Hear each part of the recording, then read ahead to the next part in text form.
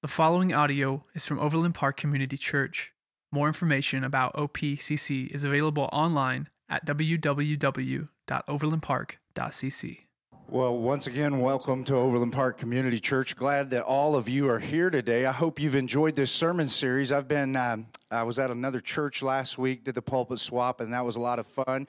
Great to be back with you today. We had our first cookout and blessing your neighbor this past weekend, and it was awesome. Like we were at the Hearst house. We were invited over, and we went over there, and they had some of their neighbors over and people that they didn't know. They knew well, but had never done anything like this. And so it was cool. Like the Lord was in that moment.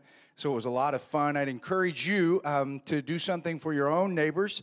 I'm praying about that, what God is speaking to Abby and I about what we're supposed to do. And this series has been a lot of fun. So like one of the things you could do is do a 5-week series, and I opted to do that and use some guys from the church to speak. Now, in a day and age where they say that the millennials are they're rejecting the church. Even if they grew up in the church, they're rejecting it.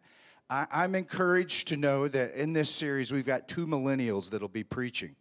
Now, Jeff preached a couple of weeks ago. He is not a millennial, all right? He's like me. So anyway, today you're going to get to hear from somebody that I think is awesome. I found Brent on Craigslist. I don't know where Brent found this guy, okay? I don't know if he found him under a rock or what. When I first saw him, I was like, what is this guy? He looks a little different. And he is a good dude. And I love him to death. And he has been great for the church. He's going to bless you. I've been walking with him. Spent a year walking with him intentionally. He is behind the design at OPCC, the website at OPCC, a lot of the social media content, the videos that we release on social media. So he does a lot of work in the church. He's a very gifted individual. I love him. Brent loves him. Anybody that knows him loves him. And if you haven't met him and got to know him, you're going to get to do that a little bit more today. And so, Corey, come and share the word with us.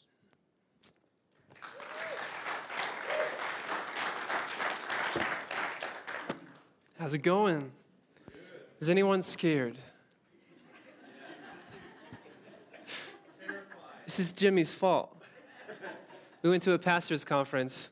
Somehow I ended up at a pastor's conference with Jimmy. And they were talking about how much fun it can be for a senior pastor to pick some people out of the church and start integrating them in a way that really doesn't fit.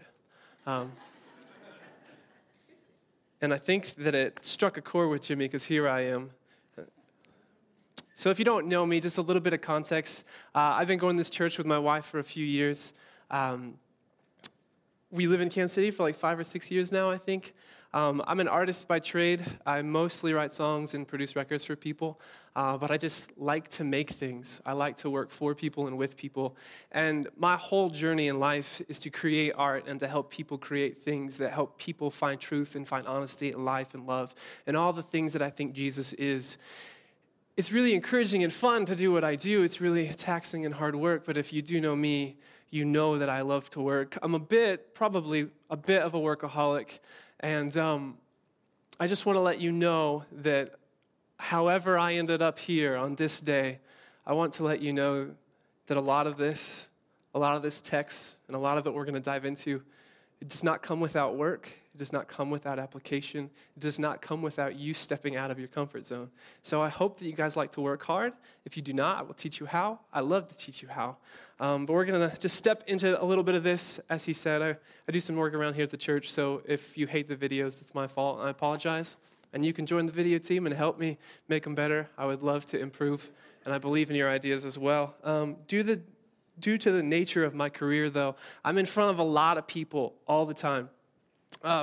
What's interesting, though, is I can go put a guitar in my hand. People might have known me or had some understanding of who I am and what I do. So it's a comfortable place for me to be. It's a comfortable place for me to operate from. To tell you the truth, in my entire life, I have never planned on saying one thing. I've never written a speech down and given it. I was in college for, a semester. That was it. My mom told me to quit, so we can blame my mom. She's a weird lady, right? I love my mom. But I was in college for about a semester, and one of the classes that I took was public speaking. And I would just like to let you know that I never wrote one single speech, that I never planned a single thing, even my 45-minute research topic speech. And I did pass with a 98%. So, I'm hoping this is the first and only thing I've ever planned to say.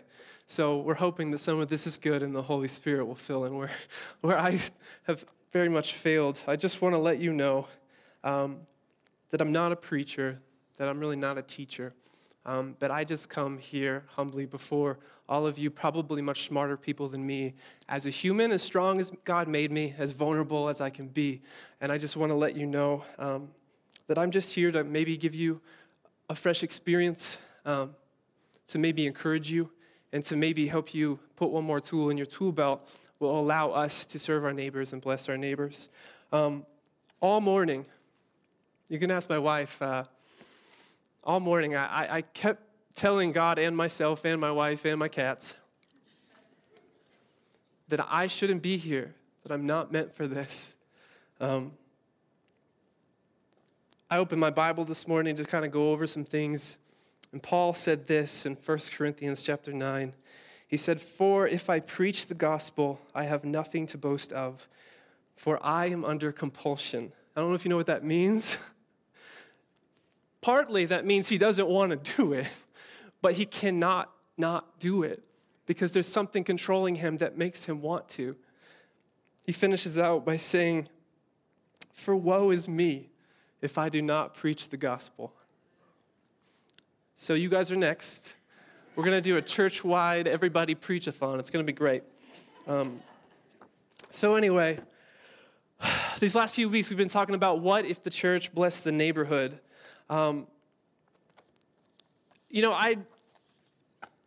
will admit, last year when we stepped into this, it was strange to me that so many churches can get together, and what was it, like 91 churches? An incredible amount of churches can get together and do a sermon series and talk about the same things and do the same things.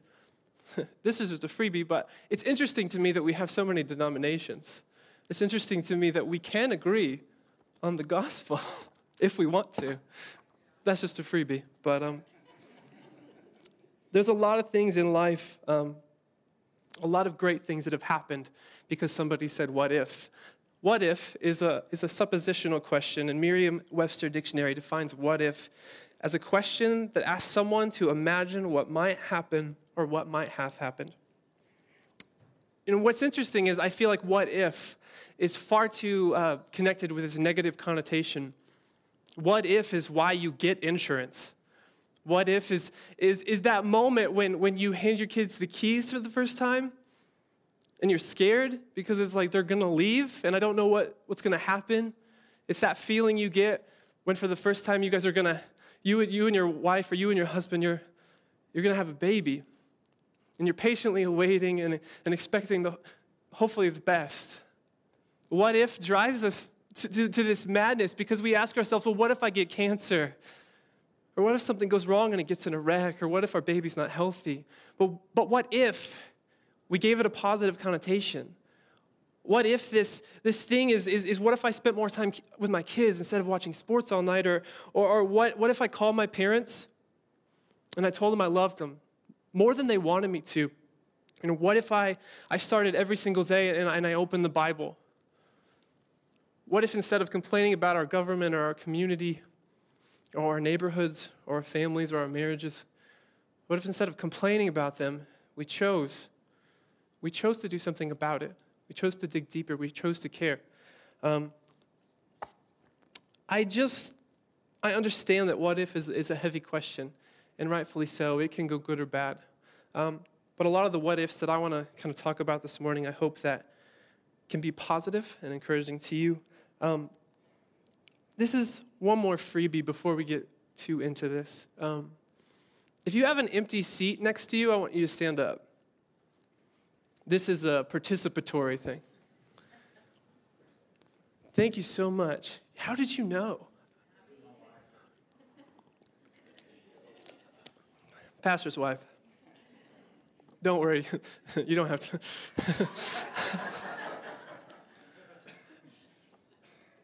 So if there's an empty seat next to you, I just want to let you ponder for a second.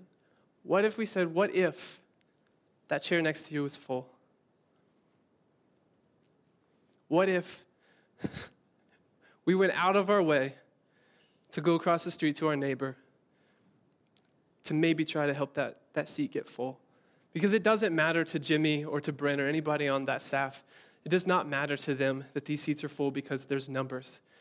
But it does matter to all of us who are here, and you guys included who are standing up. It does matter who's not there, who's not participating in this experience that God has laid out before us because we chose not to. We said, what if? Well, what if they judge me? Or what if they don't like God? Or what if something happens? Who cares? I just want to challenge you guys before we get started, before we actually get into the Word. I ask that question a lot when me and Brent and Jimmy talk. What if these seats were full? What could God do? What could God do through you, more or less? Like, it's important to ponder for just a second the importance that those seats have people in them who need to hear from Jesus. It's a real deal. So you guys can be seated. Genesis 12 says, I will make you into a great nation, and I will bless you. I will make your name great, and I will make you a blessing, and all the peoples of the earth will be blessed through you. God's purpose for us is that we bless others. He's a God of infinite power and beauty and love, and he wants us to transmit that to people who are here on the planet. Jesus said the same thing in Matthew in a different way. He said, you are the light of the world, like a city on a hilltop that cannot be hidden. No one lights a lamp and then puts it out under a basket. Instead, a lamp is placed on a stand where it gives light to everyone in the house. In the same way, let your good deeds shine out for all of those who see, so that everyone can praise your heavenly Father. Back in that day, not a lot of electricity. It's a little scary without light in the middle of the night. So that city far off in the hill, it provided hope. It provided direction. It gave people an understanding that when we get there, we can have rest. We can have safety. You ready? So, the big idea of this whole thing is that we can bless others where we live and where we work and where we play. I want to quickly just kind of go over where we've been. Week 1 with Jimmy. Week B, we began, let's do the grammar right. We began with prayer. I think one of the things that Jimmy highlighted that week that was super massive to me, he asked the question, like, why do we pray to a God if he knows everything? And then Jimmy, as this wise man that he is, says, we pray to God because he knows everything. And we don't. I thought that was super huge. The second week, we heard from Jeff talk about listening and listening intentionally. We don't do it. We know all of us are just all the time, especially Christians who've got something to say. Sometimes there's a lot of things that can happen in the moment where you just stop and engage and listen, intentionally caring about what those people have to say to you. Last week, Casey talked, and he encouraged us to eat. This will be my favorite one out of the whole series. I like to eat. I thought it was fun listening to him talk about his kids throwing up on him. That was fun. And but one of the things he talked about, he referred to Revelations when God says, behold, I stand at the door and knock. If anyone hears my voice and opens the door, I will come into and eat with him, and he with me.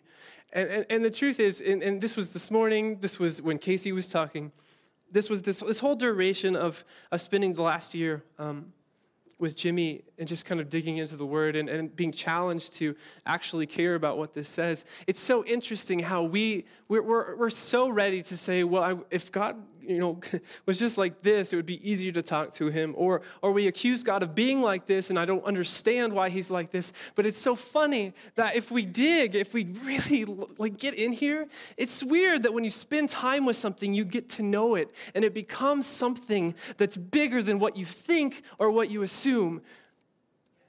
There's some truth in here about who God is and how tough he is and how much that it will hurt if you go against him. But there's a lot of things in here that dig in so deeply that he's going to show up and eat with you, and he's going to care. And I don't know if you've ever eaten with anybody, but you sit there and you talk, and life happens, and you learn, and there's a moment where you experience something that's a little bit deeper than, please God, let me pass my test, or please let me not get a ticket because I got pulled over, or whatever. We just waste our time praying about these little things, but we won't spend our time actually getting to know God.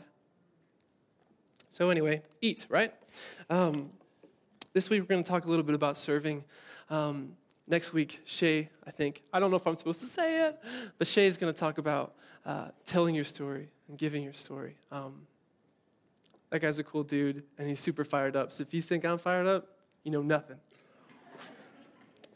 He will. Okay, what I want you to do, though, I would like you to do this. Everyone bring a notepad, or at least in your bulletin. I want you to put a tally mark every time he says bro. And if it gets over 200, Jimmy's going to buy everyone dinner. No, he's not. See what I mean? I like that dude a lot. Shay just showed up. I didn't know him. He just showed up in Phoenix on this trip we went to. And we got to know each other. And boy, he loves people. And that's pretty encouraging. With this whole series of Bless, what we're trying to do is encourage this natural rhythm that allows us to bless our neighbors and the people around us in a way that just feels right, a way that feels normal. And not normal like self-serving normal, but the normal that you should have when you treat people right and you take care of each other. To breathe out serving for us means to creatively, actively, and consistently look for ways to meet the needs of the people around us. We can look in Scripture in Isaiah 55 and see that Jesus was the great servant. We can look in Mark 10, verse 45, where it says he came into the world as a servant to give his life as a ransom for all.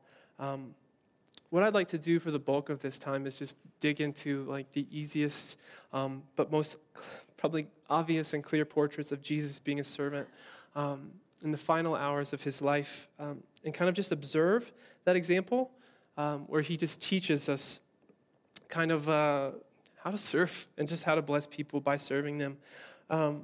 If you've ever been to church, probably ever, you've probably heard this. If you've ever went on a mission trip, you've heard this passage. If you've ever accidentally opened your Bible, you've probably read this. But I hope that the depth of what's really happening here will break your heart, because I know I've read it so many times, and forgive me. I'm an emotional person, and that's why I create art. Some of this, it seems almost textbook. It seems like something that you would hear a historian talk about, not just the Bible. But I was on my way here, and I was just kind of trying to think through, what am I going to say to these people? I know some of these people. These people know the Bible. They know the Lord. And it's just, what was comforting to me is I couldn't read the Scriptures without weeping. And I couldn't think about these things, these simple things, without just being overcome with this just, that, and I mean that in a good way, it's just sometimes the Holy Spirit just fills your heart and your soul in such ways that you just, I don't know what to do at this point, but to keep going and allow him to speak to you, so I hope he does. Let's look at John 13, verse 1 through 3. It says, before the Passover celebration, Jesus knew that his hour had come to leave this world and return to his Father. He had loved his disciples during his ministry on earth, and now he loved them to the very end. It was time for supper, and the devil had already prompted Judas, son of Simon Iscariot, to betray Jesus. Jesus knew that the Father had given him authority over everything, and that he had come from God and would return to God. Simple stuff. But let's dig into it. It's Thursday night. It's the last night of Jesus' life. Not a lot of us know exactly when we're going to die. And if we did, I know we've all asked ourselves that question, like, what would you do if you're going to die? Like, if you knew when you were going to die, what would you do? You had 1 year to live, what would you do? And we're all like going crazy. We're jumping off buildings. We're basically just the stupidest version of ourselves. It's interesting to see in this moment, and honestly, in a moment that like this is your last chance. To me, like if I were Jesus, I'm not. Know this. If I were Jesus, my last night on earth, let's spend it with this group of guys around a table. And frankly, like if you look at what Luke says, if you dig in, it's a bunch of guys basically listening for a little bit and then arguing about these stupid things, like, what makes this greatest, or Jesus, like, it's all this like stuff that I can't even like. You read it and you're like, ugh, like guys, and you can see the context of what's happening because you're outside of it. But in that day, you're watching Jesus, not arguably like the greatest thing on the planet. In this room with a bunch of sinners and a bunch of guys who are trying to figure it out. And you have Jesus in this moment, in his final hours, on his final night, sitting with these guys who are arguing, who are interrupting him, who are really having a fairly inappropriate argument. Just bickering and arguing with Jesus. Not with him, but in the same room. It's interesting, as we go farther, it says, he knew all the power had been given to him. It says, so he got up from the table, took off his robe, wrapped a towel around his waist, and poured water into a basin. Then he began to wash his disciples' feet, drying them off with the towels he had around him.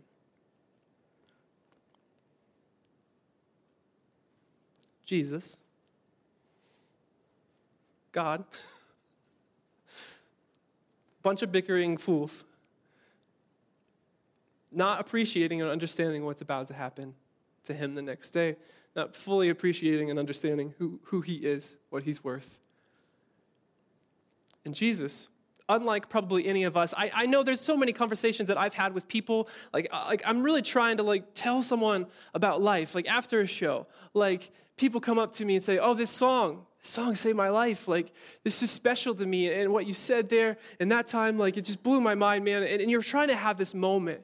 You're trying to have this connection with these people where you say, like, no, I get this. I get what you're going through. You're trying to kind of usher them into a place where you can actually present the gospel, and you can maybe unpack some of these hurts and these fears and these pains that they've had, and then that some other person comes in and like bombards you, and maybe even like jumps on me and says, "Oh, that was so great!" And it's usually like a stupid friend that I have from that town who's like, "Oh, that's super great, let's go!" And I'm interrupted from a moment that was fairly important to me at that time, and it's interesting how I get mad. Like, I'm frustrated in that moment. I'm frustrated to the point that it's like, man, there was a real opportunity here. And so I just get mad. I just get this wall goes up. And then these little places where I get kind of just unsettled with how things are going when they feel important. Jesus doesn't do this. Jesus, in this moment, when all this is happening, when really like this sweet thing could be happening, and all these disciples are kind of milling around, he gets up, took off his robe, wrapped the towel around his waist, and he poured water into the basin. And then he began washing their feet. I don't know how much you guys know about that time or the customs, but what I came to know through researching some of this is that the lowest job in the household, like the lowest job, the lowest slave job, was to wash the feet of people. So it kind of just lets us know, and this highlights the first like big idea, I suppose. We've got 3 of these, so hopefully we'll get through them fast. The first massive takeaway is that seeing others requires emptying yourself. There was a moment, Jesus has to know. Like, I guess this is conjecture, but he has to know that this is not a good thing. Like, washing people's feet is not like, oh, man, that's a job for me. He empties himself. Keep in mind, God empties himself to a place where he can serve these guys. And I know it's hard to do. I know that it's hard, especially as we get older. I know it's hard the more successful we get. It's super hard to just kind of humble ourselves and empty ourselves for other people. C.S. Lewis wrote, "Humility is not thinking less of yourself, it's thinking of yourself less." And I think that speaks pretty heavily into this moment. Just want to let you know that I'm running super behind. So I'm going to try. We're on page 6 out of 12. I just want to let you know. There's some really big things that we want to highlight, but what we want to do is understand that this is a moment where Jesus came down, and all of it, him being God. This is a moment where he himself offered to come down on these guys' level. Brennan Manning wrote, "The heart enveloped by tenderness of God passes that tenderness around indiscriminately, making no distinction between an unworthy and a worthy." What he's really saying there, I think, is that to really trust and understand God's love for you, you need to understand what he did for you. You need to understand his self-emptying love, and you need to understand that in order for us to get to that place, we have to be like that. We have to empty ourselves. And really, like, I feel like some of this just has to come down just straight out of gratitude and humility, to understand all the things that has been given to you, to understand all the things that God has protected you from, to understand the abundant life that God has set before you, and to understand like what it looks like and what he did on the cross for you. It doesn't seem like it would be that hard. It doesn't seem like it would be that hard to empty ourselves, to bring ourselves down a level. But it seems so often like the older we get and the more successful we get, that suddenly it is just a moment where we decide that is not for me, that serving the people around me is not for me. I don't know how many times that you look out your front door. I'm sure there's plenty of times where we can look at our front door or wave hi to our neighbor, and you can see that they're not having a good day. You can see that their yard's this tall. You can see that there's these moments happening around you in your neighborhood and in your community and in this church where there are opportunities for us to empty ourselves. But oftentimes, we look for like the guy in the youth group, like, I don't want to take the trash out. You do it. You're 12. You got nothing else to do. And we find ourselves in a place where we suggest to the younger generations or the lesser people than we think, we suggest that maybe you guys should help. Because I got business to do. I got things to take care of. I'm important. We don't allow ourselves to be like God, to be like Jesus, and show up and empty ourselves. And find ourselves in a posture where we can serve these people with a full and open heart. Paul writes a little bit about self-emptying love in Philippians 2. It says, "Think of yourselves the way Christ Jesus thought of himself. He had equal status with God, but did not think so much of himself that he had to cling to the advantages of the status no matter what." The dude was Jesus, and he chose to become human, and he chose to be a fetus inside of a human, and he chose to walk a short life and live with us. It's a pretty good example of self-emptying. It's a pretty good example of a God who became a human to serve these guys, to serve you and to serve the people around you. I just want to encourage you in this moment to realize that We need to stop, particularly when it comes to anything that has to do with God. We need to realize that this is not a corporate ladder that you climb. That this is not a moment for you to step into the church and hopefully rise to the top. This is a community. This is a collective group of people who said, Jesus is God, and I believe that. This is an opportunity for us to let go of our ego. The whole relationship with God is an opportunity for us to let go of our ego, to let go of the idea that we can do this, and to empty ourselves, to be like Jesus, to spectacularly start serving people because it was what he would want us to do. It's what he did. It's what he did time and time again. And it's a moment where we don't quite get that. So I just want to dig in it one more time because there's far too many of us, me included, that will look for opportunities for other people to serve. That will look for opportunities for our children to serve. And we'll even come to church and talk about how certain things don't get done. Or we'll look at our community and complain that, man, their house looks like garbage.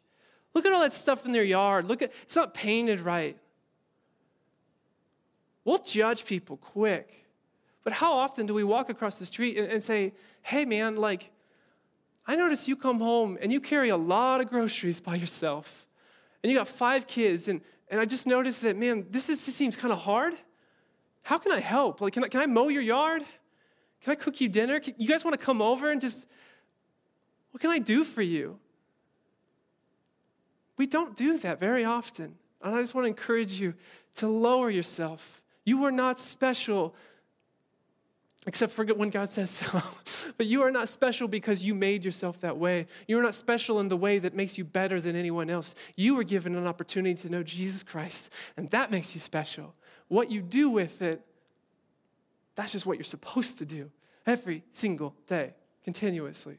So anyway, let's get deeper into this. What we see as we progress into this idea is that serving others requires seeing the need.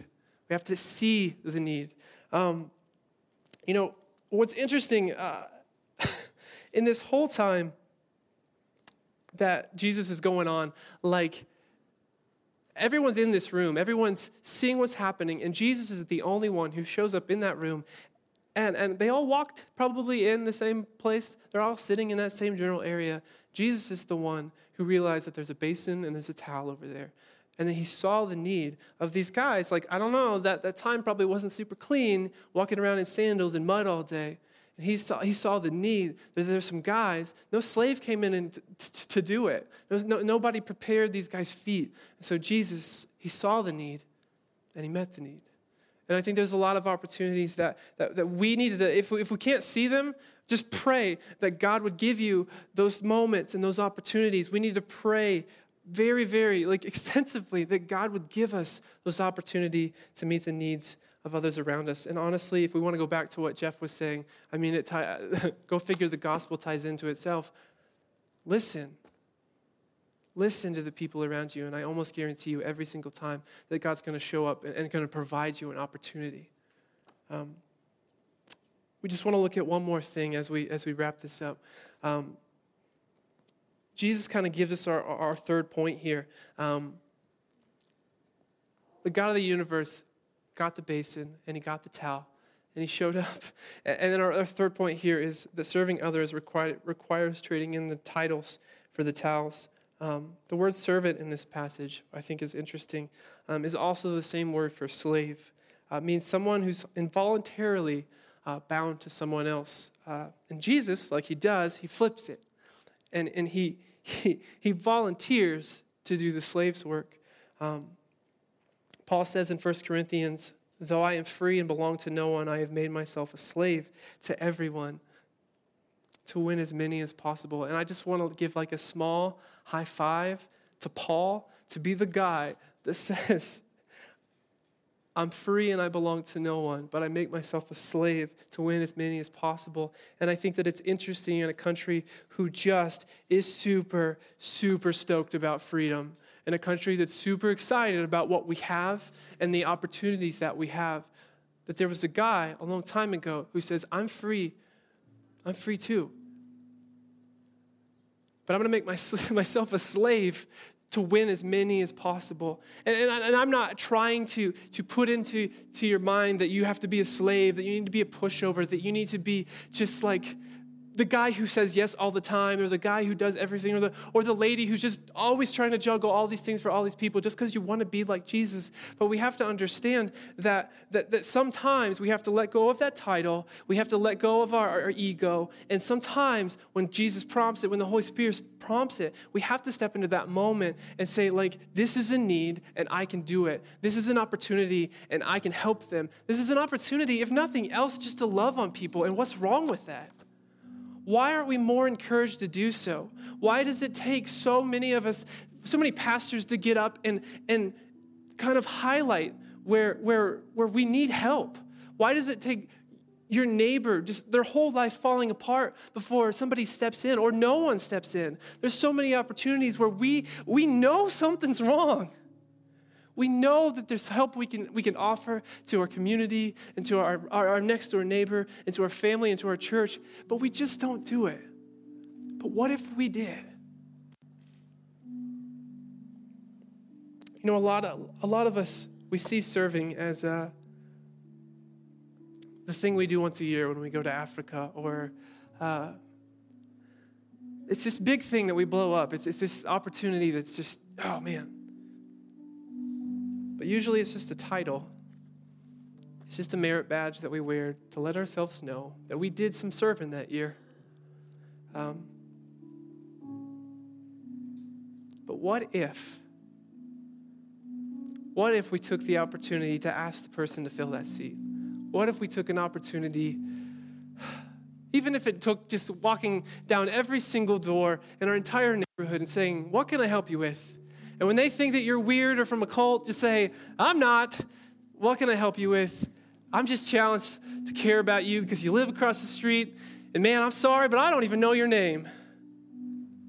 Yeah, I've been here for 12 years. Yeah, I saw, it's pretty crazy that I watched your kid grow up. Never knew your name. We have a plethora of opportunity to serve people around us. And I know I didn't display it so perfectly. I know I didn't display the gospel perfectly, but I do know that it's important, that it's life-giving, and it's an opportunity for us to connect people to Jesus and how Jesus was. It's an opportunity for us to highlight how wonderful of an example that Jesus gives, that he was not a God who came just with a sword to kill us all and give us rules. He came with some ideas that if we would do them would change the whole scape of our entire planet. And we're just unwilling. We're just unwilling to stop saying, what if they don't like me? What if they say no? What if you didn't care about that? What if you lived what's in here? And what if you realized that your life is not your own just to do as you please, but it's an opportunity to live a life, live it abundantly, and take care of business? I love you guys. I'm super grateful that you let me, a really champion sinner, show up and talk about what Jesus said to me. I just want to pray with you guys real quick. Dear Jesus, in this moment, you are big. Jesus, in this moment before we were in this room, you were big. Jesus, when we leave this room and we go on our own ways, you are big and you are glorious and beautiful. God, you have given us so many reasons to love those around us, and we always find the reasons that we shouldn't. God, I pray that the poison that is put in our brains that says that people are bad or that the people of different cultures are bad, God, I pray that we just understand that it's one planet, we have one life, we have one God, and I think that's enough for us to figure it out. God, I pray so hard that each and every single person from 3 years old to 90 years old has the opportunity to serve, the opportunity to love, and the opportunity to showcase your goodness. There is no one like you. There is no one who offers us a love and a grace that is sufficient but you, and that's all we need. I pray for this church. I pray for the rest of our week and our days and our year. I pray that this church explodes in some way that magnifies who you are and what you are in this town, in our neighborhoods, and in our communities, God, that we can be the light, that we can help guide people to safety and give them direction because that's what you gave us. God, we love you so much. In Jesus' name, amen. Thank you for listening to audio from Overland Park Community Church in Overland Park, Kansas. For more information, visit us online at www.overlandpark.cc.